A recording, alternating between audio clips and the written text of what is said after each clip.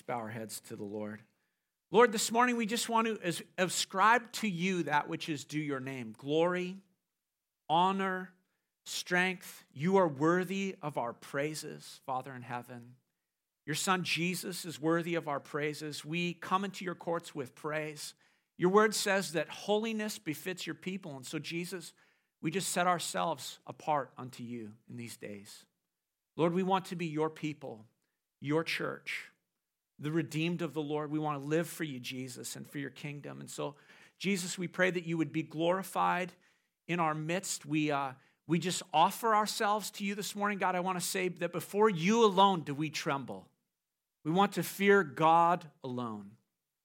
And so, Jesus, we worship you. We praise you. We thank you for saving us this morning. We thank you for the cross. We acknowledge that you reign. The Lord reigns. Your word says that the nations are to declare that the Lord reigns. And so we exalt you, Jesus, as the risen, the crucified and risen Lord, the King of the nations. And we praise you. We say to you, Jesus, we love you. We acknowledge, Jesus, that your word tells us you are coming to judge the nations, both the quick and the dead. And you're going to bring your kingdom and your glory. And we set our hearts upon you, Lord, this morning. We love you. We thank you for your word. We thank you, Jesus, that you reveal yourself to us through the word. And so, God, may you bless this time as we seek to meet with you. We pray these things in Jesus' name. Amen. All God's people said, amen. You may be seated. Sweet. We are back in the book of 1 Samuel. So if you got your Bibles, you can go there. We started off before the Easter season in 1 Samuel. And so we're going to keep going with this pretty cool Bible account here. This is the story of the capture of the ark. And I just called the message that the capture of the ark.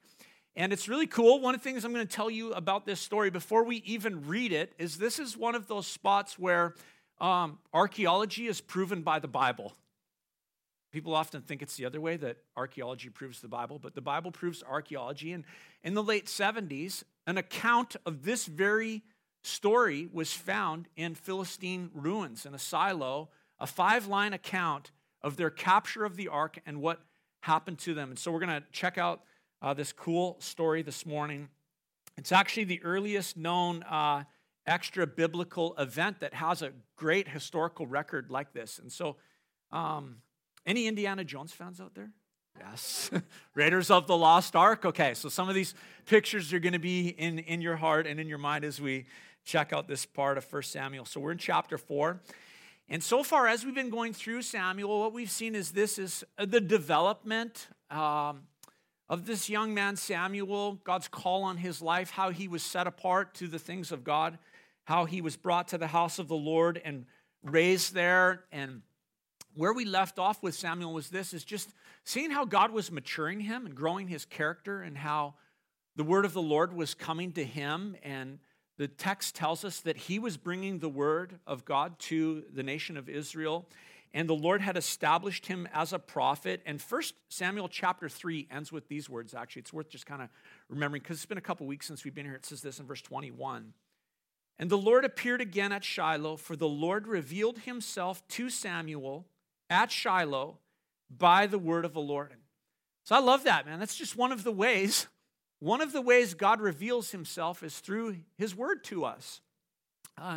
And through the word of God, as it was coming to Samuel, Samuel was bringing it to the nation. And so let's look at what happens here in this account of the Ark of the Covenant and its capture by the enemies of God's people. Verse 1 says this, and the word of Samuel came to all Israel. Now Israel went out to battle against the Philistines. They encamped at Ebenezer, and the Philistines encamped at Aphek. The Philistines drew up a line against Israel, and when the battle spread, Israel was defeated before the Philistines, who killed about 4,000 men on the field of battle. So this is a tragic start to this story. After we've been watching the rise of this young man, Samuel, to be a prophet of the Lord, the word of the Lord's coming to him. It's going out to all Israel. But we don't get any sense as we read this story. The author doesn't tell us that this battle is initiated by a word from God or that Samuel's a part of what's going on here. In fact, in the story of 1 Samuel, Samuel's not going to be mentioned again now till chapter 7. And so I think it's fair to say this, that Samuel's not involved in what's going on here in this story. So Israel goes out to battle, and in those days, Israel was still battling with the inhabitants of the land, the Canaanites. And among the Canaanites, the Philistines had kind of become the big dog. They were the most formidable foe. We see that all throughout the story of Saul and David and through 1 and 2 Samuel. The Philistines lived in what is today Gaza Strip, right? The Gaza Strip area. They were a seagoing, seafaring people. And among the enemies of God's people, Israel, they had become unique because they had become the most militarily advanced people. They had technology in terms of war, and militarily, compared to the Israelites, they just had the upper hand. And so they go to battle, and what happens? Israel gets whooped. 4,000 soldiers die in the field of battle. 4,000 young men. That's incredible to just stop and think about that number, right? 4,000 young men were not coming home to their families, to their wives, to their children. It's a significant loss for one battle. And so Israel does this. They regroup and they assess the situation. What has gone wrong? So look at verse 3. They say this. And when the people came to the camp, the elders of Israel said, "Why has the Lord defeated us today before the Philistines? Let us bring the ark of the covenant of the Lord from Shiloh, that it may come among us and save us from the power of our enemies." So the people sent to Shiloh, and they brought from there the ark of the covenant of the Lord of hosts, who is enthroned on the cherubim. And the two sons of Eli, Hophni and Phinehas, were there with the ark of the covenant. So after this defeat, Israel asks a question. It's a good question. Hey, why did God allow this to happen? Why did this happen to us? Why so many casualties? Why did the enemy get the upper hand on us? What went wrong? Why wasn't the Lord here with us in the midst of battle? Now, those are good questions, aren't they? Like to ask that, to go, where's God in the midst of what's going on? We should always be asking that question. And so they determine, hey, look, if we're going to go to battle, we've got to make sure we have the Lord with us. How are we going to gain the upper hand on the enemy if God is not with us? And that's a good conclusion. That when we are in battle with the enemy, we have to make sure the Lord is with us. So they went to Shiloh. And there in Shiloh was the tabernacle. And from the tabernacle, they brought with them the Ark of the Covenant. Now, the Ark of the Covenant, I know many of you know this, but it's kind of fun to talk about. The Ark of the Covenant was this visible representation of God's presence and his throne on earth. The text said that he was enthroned on the cherubim of the Ark of the Covenant. It was this symbol of God's throne in heaven. It was in the Holy of Holies in the tabernacle.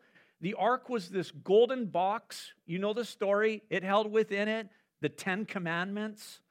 And it was symbolic of God's throne. And there was a lid that was placed on top of this Ark of the Covenant that was called the mercy seat. And once a year, the high priest would go into the Holy of Holies. He would make atonement for the sins of the nation. He would make atonement for the sins of the people. And he would offer the blood of the sacrifice. And the place where he would apply the blood was on the lid of the Ark of the Covenant, this mercy seat.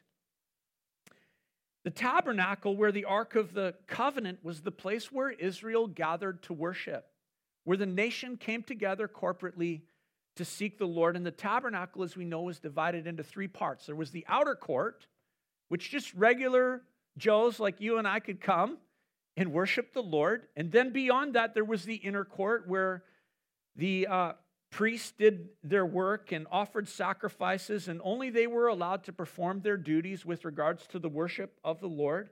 And then beyond the inner court was the tent of meeting. And there inside the tent of meeting was that table of showbread, the menorah that we know so well, and the altar of incense where the priests would offer incense to the Lord. And then beyond that tent of meeting, in this room in the inner sanctum, was the Holy of Holies, where the Ark of the Covenant was kept. And only one man once a year got to go in to the Holy of Holies before the Ark of the Covenant, the high priest. And there he would make atonement for the people of Israel. When the high priest went into the Holy of Holies, the Bible tells us a lot about this, that he would wear a garment, and on that garment, on the hem of the garment, there were bells. So that as he walked in the presence of God, there would be chiming and the ringing of the bells. And those who were on the outside could hear the priest moving around on the inside with those bells chiming. And there's this, I don't know if it's true or not, but it's a really cool story, so I just kind of love telling it. So we'll kind of leave it at that. The scripture doesn't tell us this, but you know that they say this, that the high priest, when he would go into the Holy of Holies, they would tie a rope around his ankle. How many of you heard this before? Heard this before? Yeah. They would tie a rope around his ankle so that should he go in before the Holy of Holies and the Ark of the Covenant and be found unclean, and the Lord struck him dead in his presence, no one would have to go in there and retrieve his body. That's right. So it's just, you got it. Drag him out, okay? It's like a fish on the end of the line. Well, I don't hear it. The bells aren't ringing anymore. Tug, tug. Yeah, he's down. Out he comes, okay? So, I don't know whether that's true or not, but it's a pretty cool story. So the Ark of the Covenant was an incredibly important symbol of God's presence, an incredibly important part of the worship of God's people where atonement was made for them. And, on occasion, as the Lord directed, the Ark of the Covenant would be carried out in war, and God would bring victory for the children of Israel. Like when they marched around the walls of Jericho, they were led by the priests carrying the Ark of the Covenant, okay? So, in one sense, after being defeated by the Philistines, the conclusion's kind of right by the children of Israel. It's like, hey, God's defeated us. We've been defeated by our enemy, and we need God with us if we're going to defeat the enemy. So the problem is, let's get God's presence. And the problem was that in retrieving the ark, the people never actually consulted the Lord. That's what I want to point out to you here. They never sought God. The ark was not God. The ark was not God. The ark was a symbol of God's throne and a symbol of God's presence, and they don't seek the Lord, they just go and retrieve the ark. Check out verse 4. Again, we looked at this, but I want to point this out. Let us bring the ark of the covenant of the Lord here from Shiloh, that I tried to highlight this. Is it on there? Oh yeah, didn't do a very good job, but it's kind of italicized there. That it may come among us and save us from the power of our enemies. Crazy. Crazy. They were looking to this physical object rather than to the living God. Rather than humble themselves before the Lord, they do this act of going and taking the Ark of the Covenant. And really the Bible tells us this, that the key to the presence of God is humility. To humble yourselves in the sight of the Lord, and he will lift you up, James 4:10. First Peter says that God opposes the proud, but he gives grace to the humble. Humble yourselves, therefore, under the mighty hand of God, so that at the proper time he will exalt you. That's what Peter said. The psalmist said, the Lord adorns the humble with salvation. Isaiah said this, but this is the one to whom I will look, he who is humble and contrite and trembles at my word. In Israel, as we read this story here, rather than humbling themselves before the Lord to seek him as to the reason for their defeat and to seek him for the victory in the next battle, they went to the tabernacle, they retrieved the Ark of the Covenant, and they treated it as their savior. To me, it's like really superstitious. It's like this action, they treated the ark like it's like a pagan good luck charm. They failed to realize that their God, Yahweh, was the living God, and instead they treated a physical representation of his presence with them, the Ark of the Covenant, as like a talisman, like as an idol, a lucky charm. And they looked to the ark to save them rather than for God to save them. Instead of getting right with God and coming to him in repentance and humility, they devised a superstitious means for war. And I think this is like a good, we should learn from this. We should recognize what's going on here.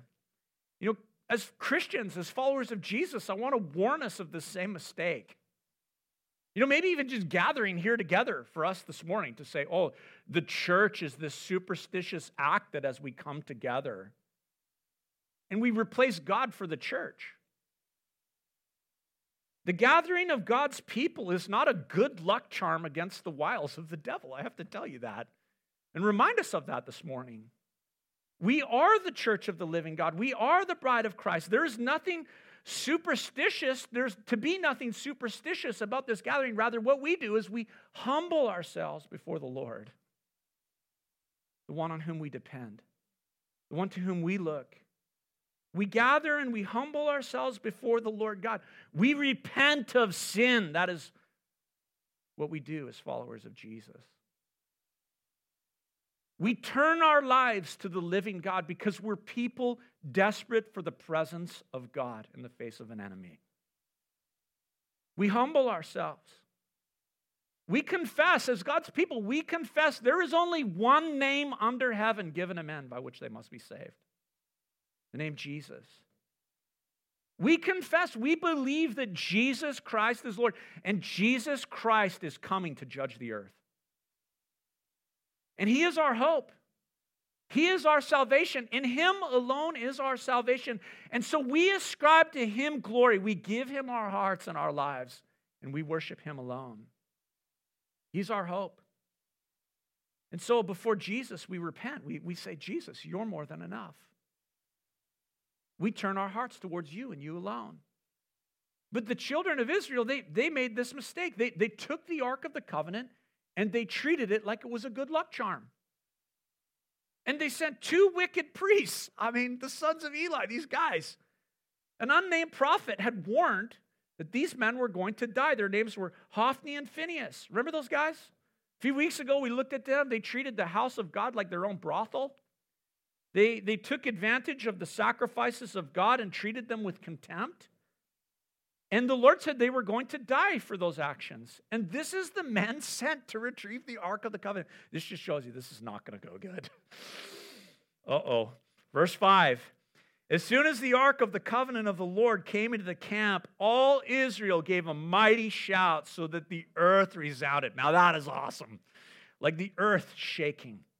The earth resounding at the shout of the people of God. The army of Israel saw the Ark of the Covenant coming towards the camp. They just saw it, like off in the distance, the priests carrying it towards the camp. And they treated it as though the Lord Himself had come into their presence. And so this shout was so mighty that the earth shook and the ground trembled. And you would think, that's exciting, don't you think? Wouldn't you love to experience that and be around that?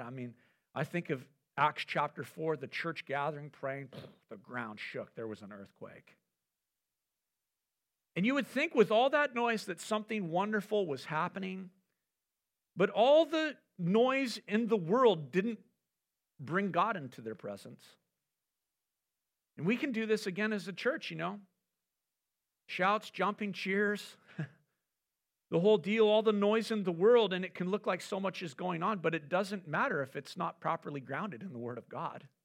It's just noise. This was just noise. I think emotion is wonderful. I love to worship God. My kids are always like, Dad, you sing so loud. I'm like, I can't help it. I want to sing loud to the Lord. We want to worship God with all the energy that He is worthy of, with shouts and raising of hands and loud singing, but those actions need to be rooted in the right heart. Amen? And Israel gave the appearance of trusting God, but it was nothing. It was just a shout. God doesn't care about how high we jump. God cares about how straight we walk. And with that said, when you worship God, I would say this, it should be loud.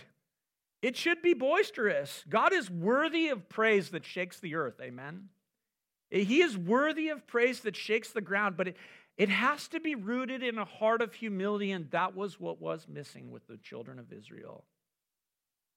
We don't want to confuse the worship of God with the worship of worship.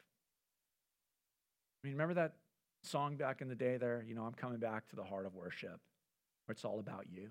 We don't want to get this confused. And so the cry of Israel shook the ground, but it was just noise. It wasn't the shout of victory rooted in trusting God. And we know this because of how it played out. Check out verse 6. It says this: when the Philistines heard the noise of the shouting, they said, "What does this great shouting in the camp of the Hebrews mean?" And when they learned that the ark of the Lord had come to camp, the Philistines were afraid. For they said, "A god has come into their camp." And they said, "Woe to us, for nothing like this has happened before. Woe to us! Who can deliver us from the power of these mighty gods? These are the gods that struck down the Egyptians with every sort of plague in the wilderness. Take courage. Be men, O Philistines, lest you become slaves to the Hebrews as they have been to you. Be men and fight." The Philistines asked this question at the shout. They said, "What does all of this mean? What is going on? What is with this shouting that shakes the earth?" They were afraid when they heard that the Ark of the Covenant had come to the camp. They're like, God is amongst the Hebrews over there. They thought that God had come into the camp of Israel. And in one sense, these guys, the Philistines, they had some things right about the Lord. They didn't serve Yahweh, but they knew that Yahweh was more powerful than any other god. They knew that Yahweh was the Lord who struck down the gods of the Egyptians and led his people out of slavery. Their theology, I would say, and their understanding of God was actually, in some ways better than the Israelites. The Philistines at this point had a better comprehension of who God was than Israel did. They were afraid of the fact that the Ark of the Covenant was there. But that said, it's not like the Philistines repented. It's not like they turned in their fear towards the Lord. That would have been the right response, to turn to God in repentance, giving allegiance to him. But instead, they encouraged one another. They said, "You're going to become a slave to these Hebrews unless you fight. So you better fight. Be men and fight. Be men and fight." Look at verse 10. So the Philistines fought, and Israel was defeated, and they fled, every man to his home. And there was a very great slaughter, for 30,000 foot soldiers of Israel fell. And the ark of God was captured, and the two sons of Eli, Hophni and Phinehas, died.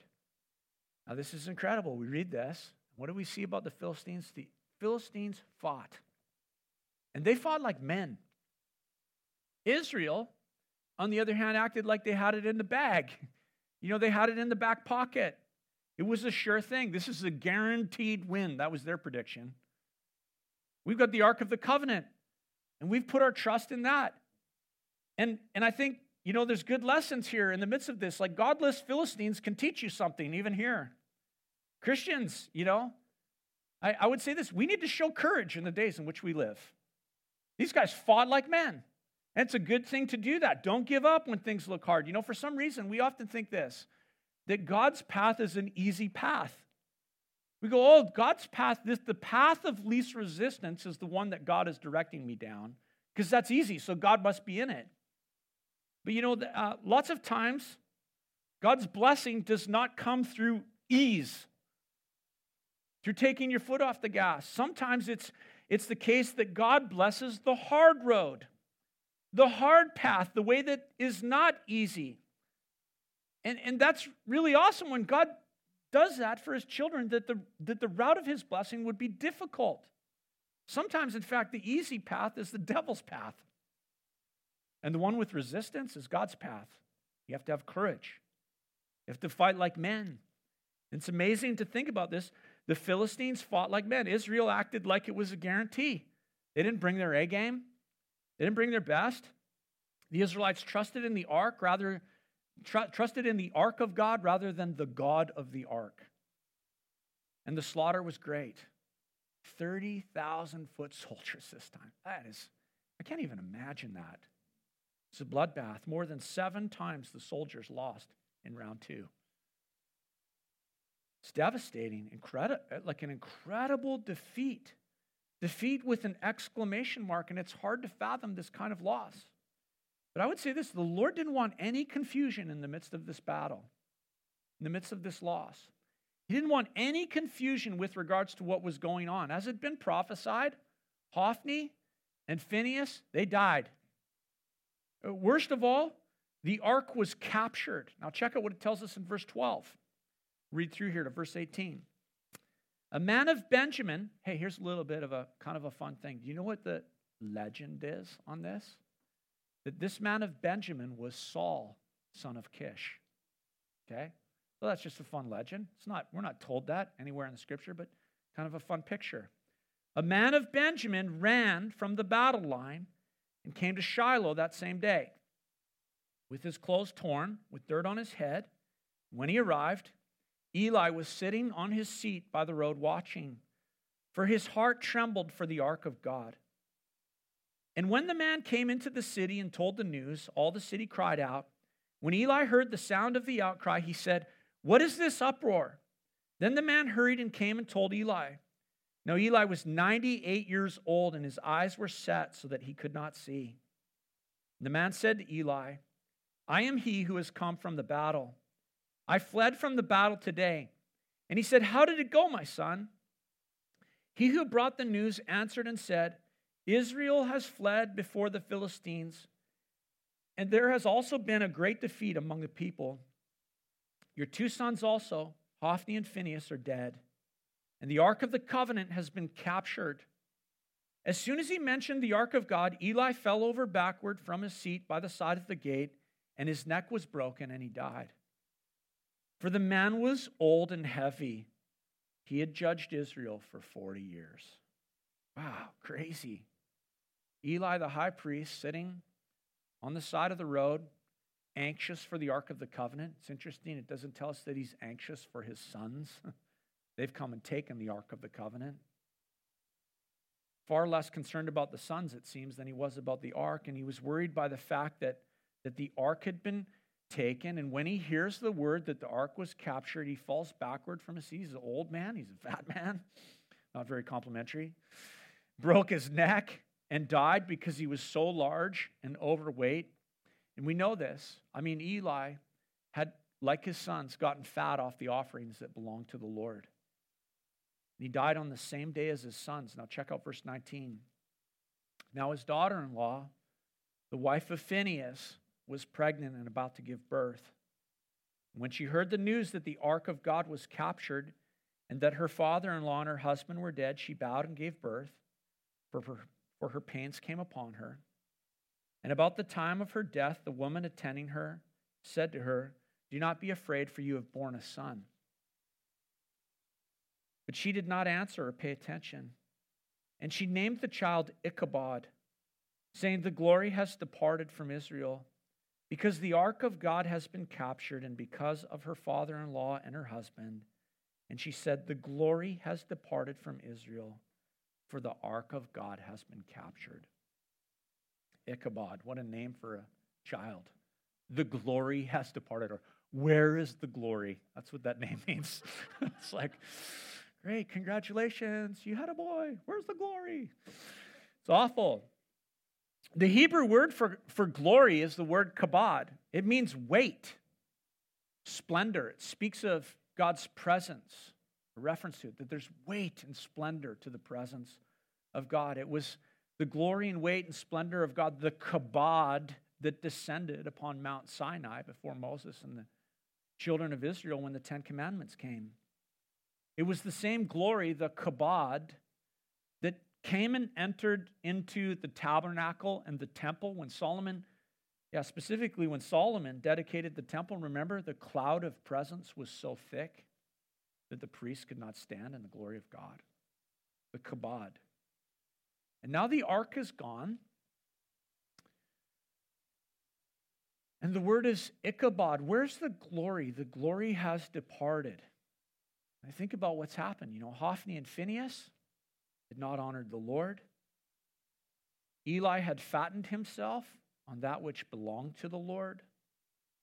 The army of Israel, rather than turning to the Lord, had turned to a good thing and made it an idol, the Ark of the Covenant.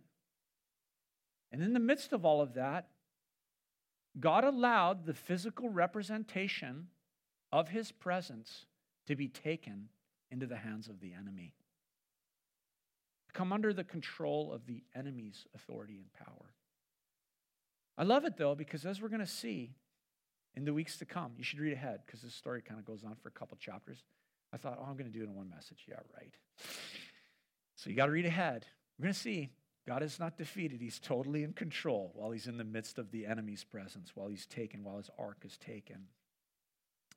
But the glory has departed. But I want to tell the church this, that the glory of God has not departed. It's not departed.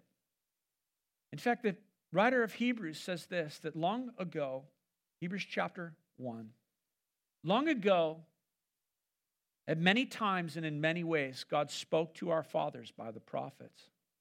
But in these last days, he has spoken to us by his Son, whom he appointed the heir of all things. Through him he also created the world. He, as in Jesus, he is the radiance of God's glory, the kabod. Jesus is the radiance of God's glory, the exact imprint of his nature, and he upholds the universe by the word of his power. After making purification for sins, he sat down at the right hand of the majesty of God. You know, the Bible tells us that Jesus walks in and amongst his church, in and amongst his lampstand.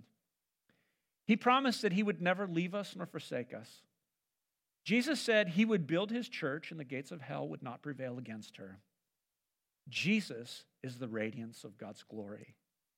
And for us, we don't put our hope in a physical building and a physical object of worship. We put our hope in the one who is the radiance of God's glory, King Jesus.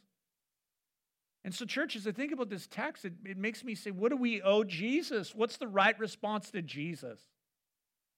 When we're in battle, we owe him humility. When we're in the face of trouble, we owe him worship. What do we owe God? Well, Paul said it this way, in view of God's mercy, you offer yourself to him as a living sacrifice. Because that's a holy act. That's an act that pleases him. That is an act of worship, to offer yourself to the Lord. And so this morning, I want to give you just 3 applications from this text. The first one is this. Humility is greater than superstition. The God we serve is not a good luck charm. We need to hear this. He is a living God who moves amongst his people, who has done a work to save his people. And so we don't approach him with superstitious pagan attitudes. We approach him with a heart of humility. We repent of sin and we humble ourselves before the Lord. And his word says that if you will humble yourself in his sight, he will, in due time, lift you up. And so, church, I want to remind us this morning that in repentance and rest, the word of God says, is your strength. So we come to God and we humble ourselves before him. We say, Jesus, you are my life. You are my breath. Without you, I'm nothing. Humility is greater than superstition. The second thing I want to encourage you with is this. Quit you like men. I like the King James for that one anyways. Quit you like men. That means fight like men. Be ready. Decide to fight like a man for the kingdom of God. Bring your A game. 1 Corinthians 16:13 says this, stand fast in the faith, quit you like men, and be strong. These are the days when the church has to stand strong, quit you like men, be ready to fight, to bring the A game, to stand fast in the faith. Like the Philistines, the example of Philistines. Third thing is this. To God be the glory. Look at church. God is not here for us. We are here for him. The world does not revolve around you. The world does not revolve around us. Guess who the world revolves around? The Lord, King Jesus. And so we give to him that which belongs to him, glory and strength, the praise of our lips. We give to him the glory due his name. His word says we come into his presence and we enter his gates. We bring the sacrifice of praise and thanksgiving. We come into his courts with praise. And so, church, as we just start to dive into this story, I want to leave you with these things. Humility is greater than superstition. Let's not be superstitious people in these days in which we live. And I could point out the superstitions of our culture, but I'll withhold this morning. Quit you like men. Fight like men and give glory to God. Let's pray this morning. Lord Jesus, we fix our eyes on you. You are the author and finisher of our faith. And Jesus, before you we come this morning. We humble ourselves. God, we repent. God, we look not to our own strength, not to our own might, but we confess Jesus is Lord, that you are our King. Jesus, we thank you that you've purchased us with your blood. We acknowledge this morning and remember, Jesus, the cross of crucifixion where you laid down your life, where you gave your place, you gave yourself in our place for our sins. Jesus, this morning we remember that on that cross you died and you were buried in that tomb, but you are risen from the dead. And you are seated at the majesty, beside the majesty in heaven. And Lord, this morning we ascribe to you glory. We give you praise, Jesus.